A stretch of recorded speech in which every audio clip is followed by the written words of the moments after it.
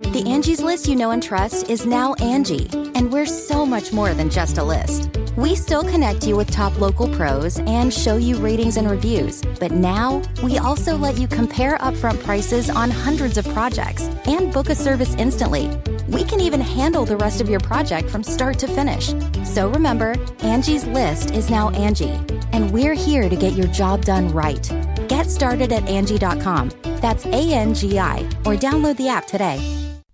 The word of the day for October 27th is Hobbit, spelled Hobbit.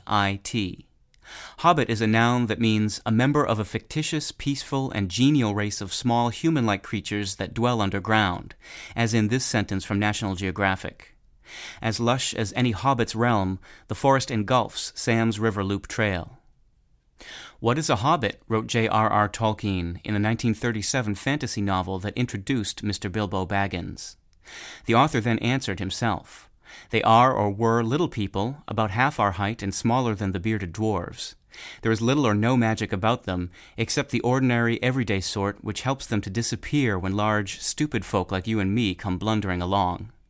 Tolkien tells us that hobbits are inclined to be fat and that they dress in bright colors. They have good-natured faces and deep, fruity laughs, especially after dinner.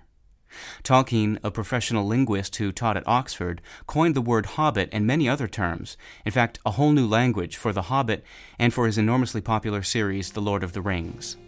I'm Peter Sokolowski, and this was your Word of the Day for Friday, October 27th.